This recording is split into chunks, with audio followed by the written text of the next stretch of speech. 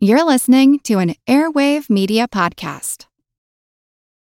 Families have a lot going on. Let Ollie help manage the mental load with new cognitive help supplements for everyone 4 and up, like delicious Lolly Focus Pops or Lolly Mellow Pops for kids. And for parents, try 3 new Brainy Chews to help you focus, chill out, or get energized. Find these cognitive health buddies for the whole fam at ollie.com. That's OLLY.com. These statements have not been evaluated by the Food and Drug Administration. This product is not intended to diagnose, treat, cure, or prevent any disease.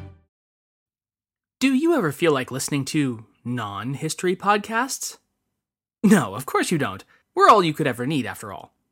But if, on the off chance, you do occasionally sneak over the fence, may I at least suggest you give Alison Gerlach's business and finance show, The Unapologetic Capitalist, a try. Not only is she a fellow Agora Network member, which of course means she's awesome, but she'll also tell you all the strategies you need to turn your business venture, whether tech startup or a quirky DIY Chinese history show, into a success. Give it a listen through the Agora Network page, www.agorapodcastnetwork.com, or through her own homepage, unapologeticcapitalist.com, or otherwise find her wherever the finest podcasts are on tap. And now, enjoy the show.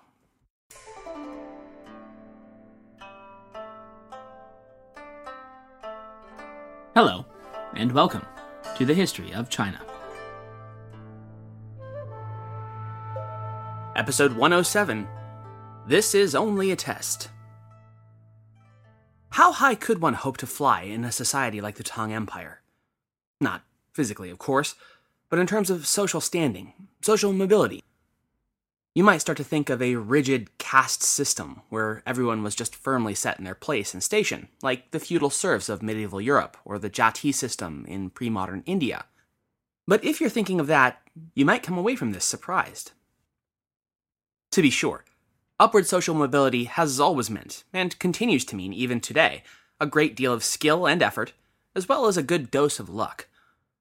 But it was possible for even a man of little means and low birth to reach the highest echelons of power in 8th century China, as proven by the one we're going to begin our story with today, Yuan Zhi. It's something of a testament to his low status that, as with most of the common class, Yuan Zhi's date of birth was never recorded, though we can at least narrow it down to the early 710s, probably. Though said to be studious and intelligent, Yuan Zhi was nevertheless forced to take and retake the local examinations he needed to pass in order to proceed to the district levels, and then provincial levels, and then national, and then imperial examinations at last. The problem was he kept failing them. Multiple times, in fact. This was, by the way, not at all an uncommon situation for those seeking higher standing in society through the examinations process. The testing was so rigorous, in fact, that it was not at all uncommon that a candidate would fail at least once. In fact, at the district level, it was an outright goal to eliminate as many candidates as possible in order to separate the wheat from the chaff, so to speak, which often meant a failure rate of as much as 75% at the district level and 50% at the prefectural level, and so on. Nevertheless, in spite of the expectation that the failed candidate would just dust themselves off and try again the next time, that was an arduous waiting process in and of itself. Though the lower level exams were held every year and a half, the provincial, metropolitan, and palate exams were each held only once every 3 years. Thus, multiple times, unable to afford the luxury of a carriage, Yuan Zhi made his way once again every 3 years to his provincial capital on foot in order to submit himself to the examination process once again. The examinations themselves were a truly trying ordeal. The book by Ichisada Miyazaki, whose title kind of says it all, called China's Examination Hell, describes the grueling process. So, please forgive me as I go down the rabbit hole of Chinese examination procedures rather than forwarding our timeline for a little bit, but it really is a fascinating topic. Chinese parents even today fret and worry over the college entrance exams, called the Gaokao, much as Western parents worry about their children's SAT or ACT scores. But few parents today worry much about the prospect of their child leaving the testing room in a body bag. For the Tang Empire, that was within the realm of possibility. Candidates were only allowed to bring the barest necessities with them: a water pitcher, a chamber pot, their own bedding, their own food, an inkstone, ink, and of course brushes. Before being admitted to the exam facility, armed guards would verify the candidate's identity and conduct a thorough search of him for any hidden prints or written works he might be attempting to smuggle in. Given the weight and importance such tests' results could have on one's life prospects, you see, it should come as no surprise that attempted cheating was rampant, and as such, so were the precautions taken in an attempt to curb it. Miyazaki writes, quote, "Subdivided within and isolated by a great wall from the outside world. The whole examination compound had only one entrance, the Great Gate, which was used by the staff and candidates alike." End quote. Over the course of the testing, too, multiple anti-cheating measures were in place to attempt to root out and curb anyone who might be trying to pull one over on the ever-watchful exam officials. Again from Miyazaki, quote, "An hour after the first question had been announced, the proctors went around and stamped a seal on the papers to indicate how far each student had progressed in his answer. If a man had not written anything at all, even if thereafter he managed to compose a good answer, there was always the suspicion that he had cribbed it from someone else." End quote. Over the course of the following 3 days and 2 nights, allowed no interruptions or communication, and with the single gate to the outside world solidly sealed from the outside, the candidates were to write lengthy essays, compose poetry, and recopy flawlessly memorized passages from the ancient classical texts that they had been studying since childhood. These were tests of memorization, make no mistake, not of potential skill at whatever job they might eventually have. For several of the tests, a strict time limit was also in place.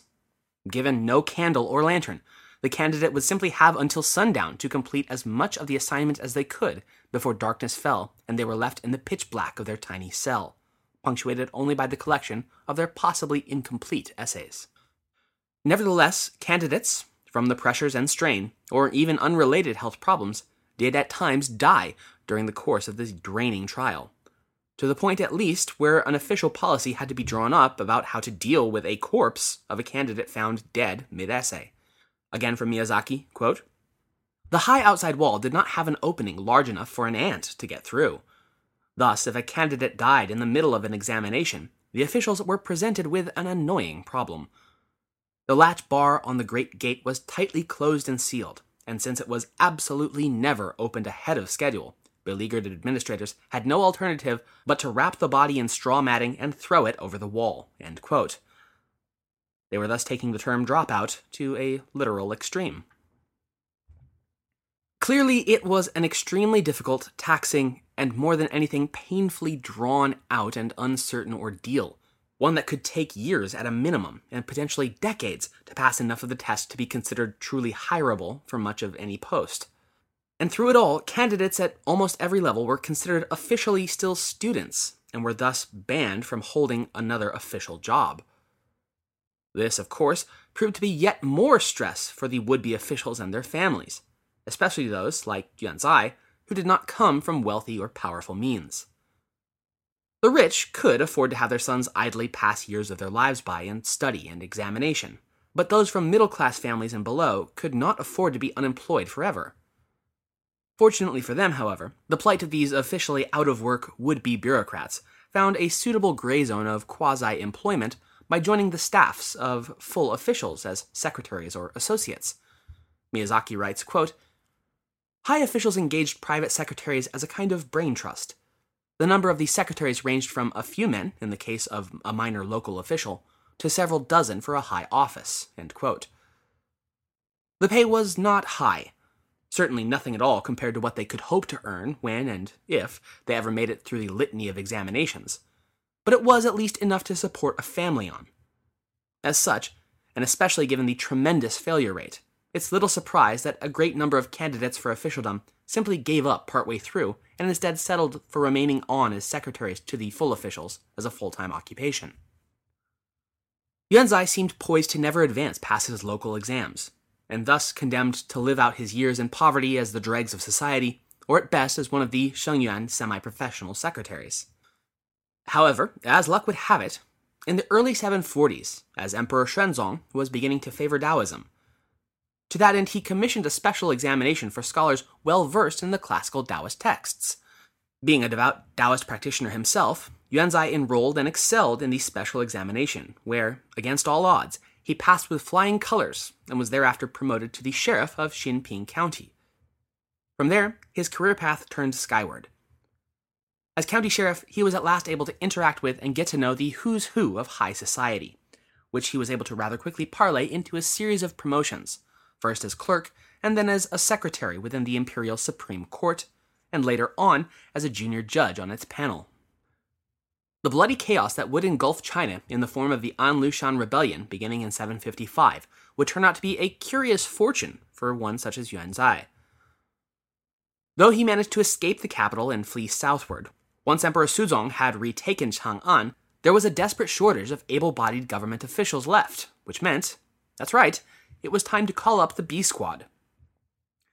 Yuan was recalled to the capital and promoted to a minor office within the Ministry of the Censorate.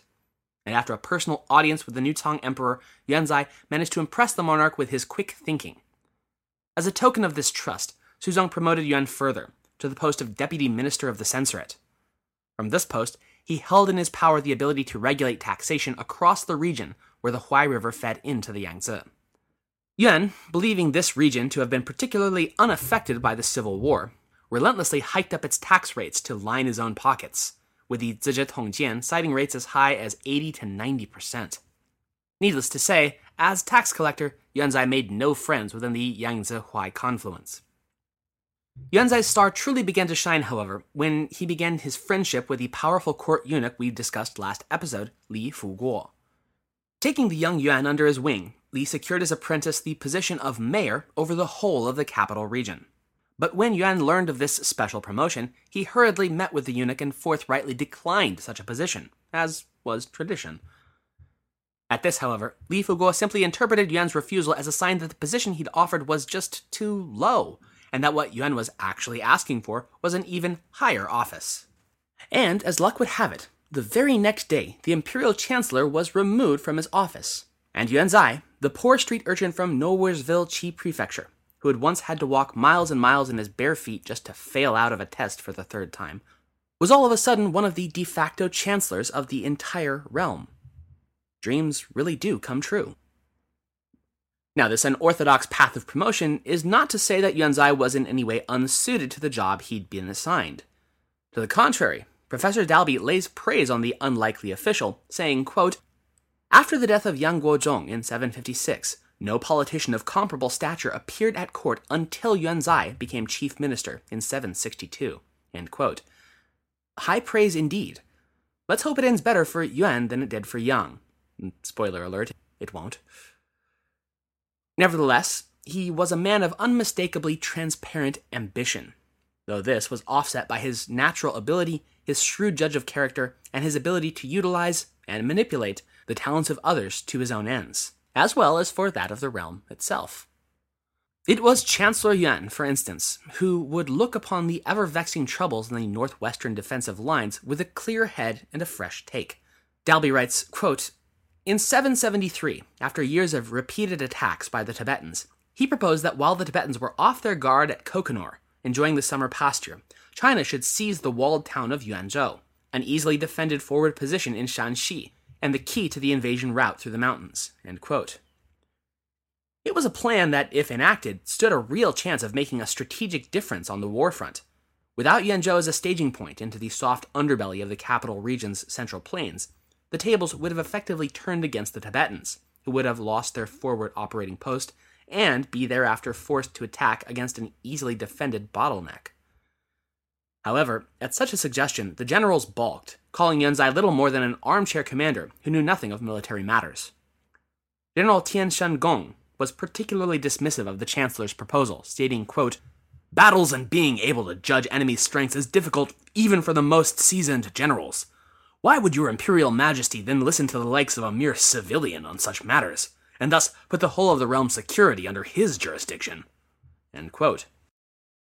In the face of such rejection, Chancellor Yuan proposed that, at the least, the capital should be moved southeast to eastern Shanxi, where it would both be better protected from Tibetan incursions and have easier access to supplies from the Grand Canal network. This was a stark break with the traditional notions of the fallback capital being Luoyang, But Yuan felt that all too recent history amply demonstrated that neither Chang'an nor Luoyang was well positioned to stave off a concerted military push.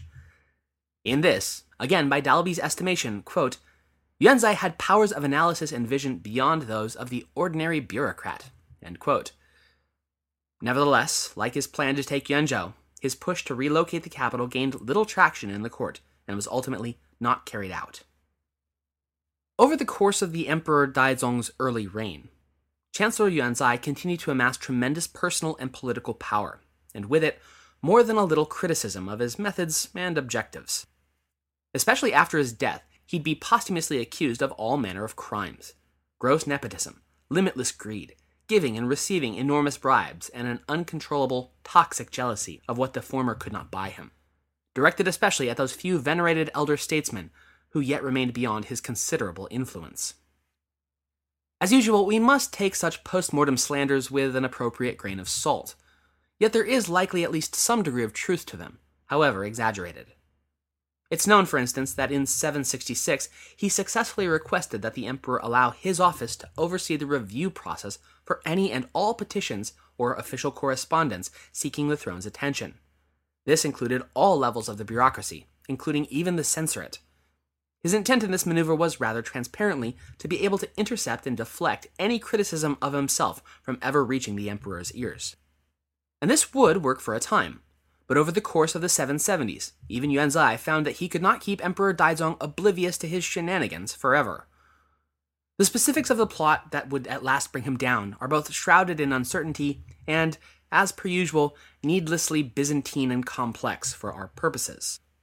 Even Dalby says of this period of shadowy politics and intrigue, quote, Unfortunately, we do not know much about the political opposition to Yuanzai, other than the fact that it existed and grew steadily as his exercise of power became more violent, end quote. So suffice it to say that by 773, Yuanzai's house of intricately placed cards was beginning to fall apart. When you need mealtime inspiration, it's worth shopping Kroger, where you'll find over 30,000 mouth-watering choices that excite your inner foodie. And no matter what tasty choice you make, you'll enjoy our everyday low prices, plus extra ways to save, like digital coupons worth over $600 each week. You can also save up to $1 off per gallon at the pump with fuel points. More savings and more inspiring flavors make shopping Kroger worth it every time. Kroger, fresh for everyone. Fuel restrictions apply. It began with the indictment, demotion, and expulsion from the capital of several of his key associates, which the histories say resulted in a noticeable downtick of corruption within the court. Slowly but surely, the emperor and those who influenced him began to realize that perhaps it was Chancellor Yuan who had been at the heart of so many of their frustrations. Yet, for a period of some 4 years thereafter, the emperor feared to overtly move against the chancellor, lest he find himself outmaneuvered. The hammer would fall at last in 777, when Daizong at last reached his personal breaking point with the scheming chancellor. The details remained murky at best, but it appears that the emperor entered into a pact with his uncle, a general surnamed Wu, which, yes, as in the Empress Wu, they might be down, but they're not out yet. On the 10th of May, in a sweeping purge at Daizong's command, General Wu arrested Yuanzai and all of his known associates. Yuan and friends were dragged, one and all, into the imperial dungeon, where they were interrogated at length until they produced a suitable confession for their crimes. After what was deemed a hurried trial, Yuan was convicted and sentenced to death, but given the option of suicide. Yuan, however, refused to take his own life, and instead asked that the executioner simply let him die quickly. At this, according to Sima Guang, the executioner replied, quote, Lord Chancellor, if you wish your death to be quick, then you must first suffer some measure of humiliation for your crimes. So please pardon me. End quote. The executioner then removed his socks and stuffed them into the chancellor's mouth, before hefting his sword and decapitating Yuanzai. His death was indeed quick, but his humiliation was not over. After death, his corpse was ripped apart and paraded through the street in a macabre celebration of his end. His palatial residence was looted and destroyed by mobs of the peasantry, and his extended family were brutally murdered for the crime of being related to such a hated public figure. Several months after his execution, even his ancestral temple was put to the torch and burned to the ground. In all, the ultimate act of disgrace for someone who was dead. All in all, it was a purging of the public's pent-up frustration and hatred of the man, on par with the likes of Egyptians scratching out the face and name of the woman pharaoh Hatshepsut, or the Roman Senate's decree of damnatio memoriae. It was aimed at a total erasure of Yuanzai's stain from living memory. Dalby notes, quote, "A ritual defilement of such severity, amounting to the ultimate liquidation of Yuanzai's personal significance, is our best witness to the passions his career had aroused." End quote. A meteoric rise, it seems, had led to an astronomical fall.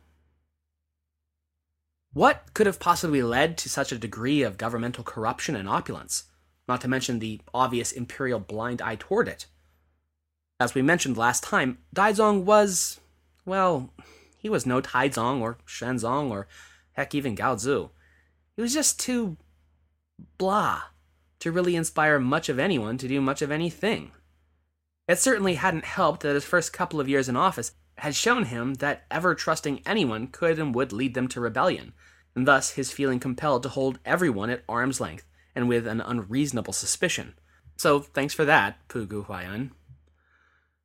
In all, Daizong's reign can be characterized as one of a distrustful and despondent man, unwilling to ever roll the dice, and always wanting to hedge his bets. Ironically, that can actually help explain why he actually tolerated the excesses of Yuanzai for the 15 years he did. Yuan had, after all, been a holdover from his own grandfather and father, and Daizong, ever the conservative nail-biter, was loath to break with the political patterns and expectations of dear father and granddad. Likewise, this helps to explain his tolerance of the eunuch officials and the sweeping power grab of the financial specialists, as we discussed last time. He was hedging his bets and always making sure that he wasn't leaning too heavily on any one strategy, meaning in the end that no strategy was ever given enough support to actually make effectual improvements, and instead devolved into individuals simply carving out pieces of the imperial pie for themselves. Of course, there's also the strong likelihood that Daizong, like his grandfather before him, had over the course of his reign become less and less interested in active governance and more deeply fascinated and occupied by the mysteries of the beyond, specifically the teachings of Buddhism. It always was a delicate balancing act with the Tang emperors regarding their relationship with Taoism and Buddhism. To be sure, the imperial Li clan could never out-and-out break from Taoism, whatever their personal leanings, since their own, highly fictionalized family tree placed none other than Lao Tzu, the immortal founder of Taoism, as their progenitor. Nevertheless, time and again, Buddhist thought had effectively infiltrated the inner imperial court, and by the midpoint of his reign, Daizong was no exception. This growing fascination with the religion from the far west was deeply influenced and furthered by the monk Amoghavajra, or as he's called in Chinese, Pugong. Amoghavajra was the last of the three patriarchs and founders of the Tantric sect of Buddhist thought in China, and until his death in 774 was a close friend and teacher of esoteric Buddhism to the Chinese emperor. Like both his father and grandfather before him, Daizong underwent the tantric baptismal rite of Abhiseka, which was an initiation into the mysteries and wisdom of tantric practice that symbolically enrolled the emperor as the monk's disciple. For his own part, monk Amoghavajra was not at all shy about inserting himself and his faith into the political machinery of the Tang's imperial mechanism. He translated into Chinese a politically relevant Buddhist text entitled The Sutra of the Humane King, as well as conducting state-sanctioned ceremonies purportedly aimed at warding off natural disasters. On the heels of this, Emperor Daizong even gave partial credit for the collapse of Pugu Huai'an's attack on Chang'an to Amoghavajra, since he had, after all, prayed for protection from foreign threats. Daizong took the destruction of the rebel force as proof positive of the monk's divine message, and redoubled his belief in the Buddhist doctrine. Dalby writes, quote, "Construction of temples and support of Buddhist practices reached new heights of expenditure and enthusiasm. The affairs of the Buddhist church became tied more closely than ever with the Tang government." End quote. Of course, not everyone was all aboard Amoghavajra's Happy Times tantric train, and Daizong had no shortage of critics for his ever more prevalent and costly religious bent. But none were more critical, or more loudly so, than those steadfast champions of secular morality, the Confucianists. You remember them, right? The pie in the sky, everyone is naturally and innately a good person, man, people. Yeah, somehow they had managed to rationalize their way through both the period of disunion and then the An Lushan rebellion, and we're still of a mind that can't we all just, get along? Well, anyway, following Yuan Zai's death by socks and sword, his pro-Buddhist regime was swept from the government and replaced with a decidedly Confucian-leaning one.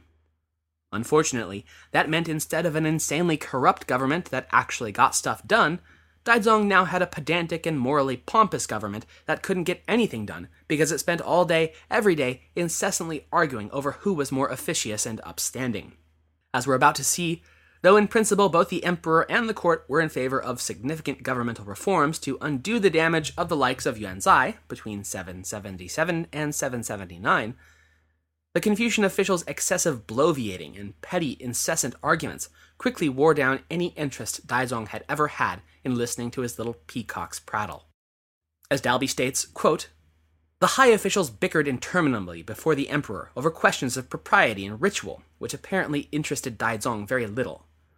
Despite the reformist air attributed to the court, it is clear that without the active participation and support of the emperor, Confucian sentiments alone were quite inadequate to produce fundamental changes in politics." End quote. In other words, you're not wrong, Confucianists, you're just assholes. The end of Daizong's reign appears to have been just as dithering and mediocre as its beginning and middle had ever been. He had, to be fair, attempted several campaigns against the governors of the northeast. Those former lieutenants of the rebel emperor An Lushan, who you may recall had nominally pledged themselves back into the Tang fold in exchange for more or less total autonomy from the capital. That autonomy had blossomed into out-and-out warlord states by the 770s, with 4 independent military leaders having carved up the Yellow River Valley, and with a combined force of perhaps as many as 200,000 professional frontier soldiers among them. 775 had seen Daizong mount an expedition against the most powerful of these northern lords, a particularly fiery and defiant man named General Tian Chengsi, who had incurred the imperial wrath by ignoring the emperor's personal command that he abandon his conquests of neighboring prefectures. Enlisting the forces of the other nominally feudal lords, the initial campaign proved quite successful in driving back Tian's forces. However, General Tian was able to promise enough to several of the opposing generals to peel them off and convince them to take their armies and return home. The result was that less than a year after he had ordered the punitive expedition against General Tian, Emperor Daizong was forced to call it off in early 776 and pardon the rogue general. The summer of 779 would see Daizong, at little more than 52 years of age, grow suddenly ill and die after a reign of some 17 years of malaise and worsening problems for the Tang government. The throne would pass to his eldest son, Crown Prince Li Kuo, who was at this point about 37 years old. Li Kuo would be enthroned as Emperor Dezong, and he had a very different set of ideas than Daizong as to how his empire ought to be run. And so, to finish out today, we're going to lay out the early policies and attempts at reform Dezong enacted in his first couple of years on the throne, and how they would set up the wars yet to come. Dezong must have been nothing less than a breath of fresh air to the imperial court, so long dragged down by the melancholy and uncertainty of Daizong's period of rule. He was a man on a mission, and that mission was, according to Dalby, quote, halting the steady decline experienced during his father's 17-year reign, end quote. And he took to that with a gusto. In a mere few months following his accession, he'd already drafted and promulgated dozens of imperial decrees aimed at curbing official graft and pulling the Tang's economic ledgers out of the red. These series of decrees demanded frugality from the central government, as well as the luxuries allowed for its high officials.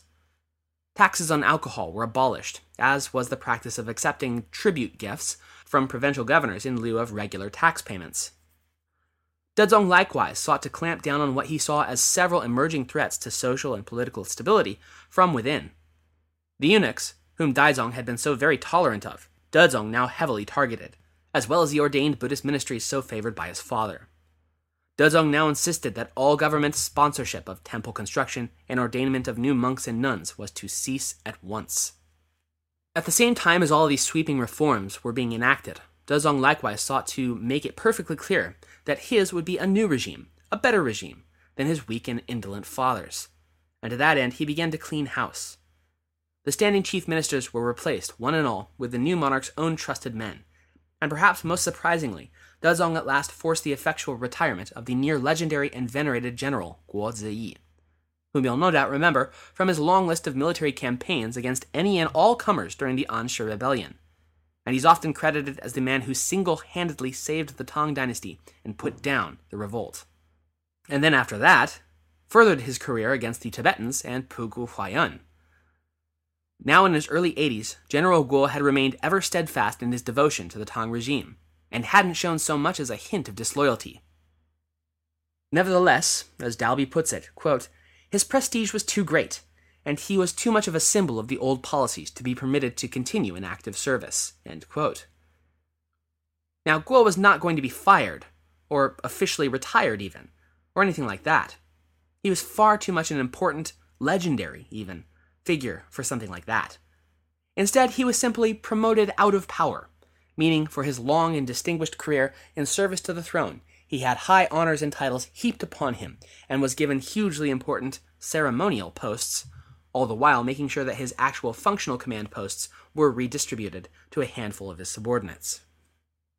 Guozi would live for about 2 more years following his glorious retirement from command, before dying peacefully in 781, and remembered ever after as one of, if not the, greatest general in Chinese history.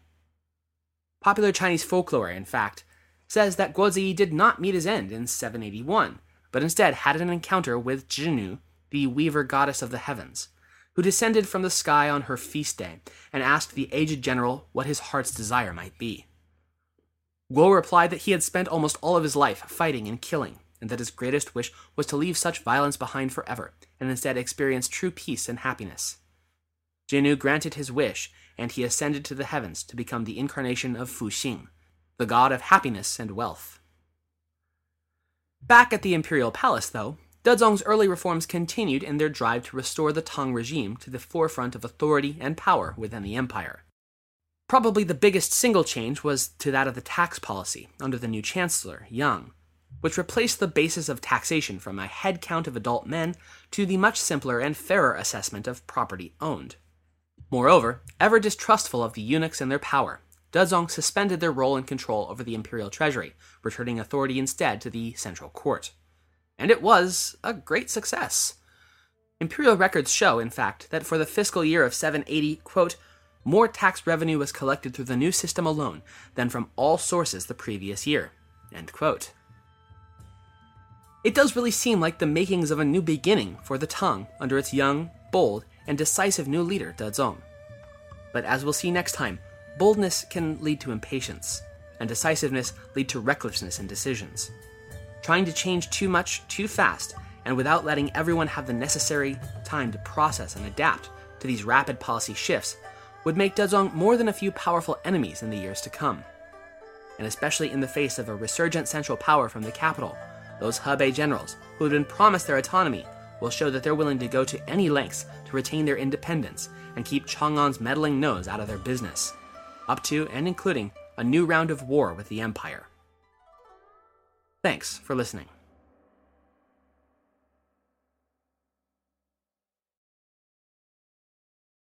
As a longtime foreign correspondent, I've worked in lots of places, but nowhere as important to the world as China. I'm Jane Perlez, former Beijing bureau chief for the New York Times. Join me on my new podcast, Face Off, U.S. versus China, where I'll take you behind the scenes in the tumultuous U.S.-China relationship. Find Face Off wherever you get your podcasts.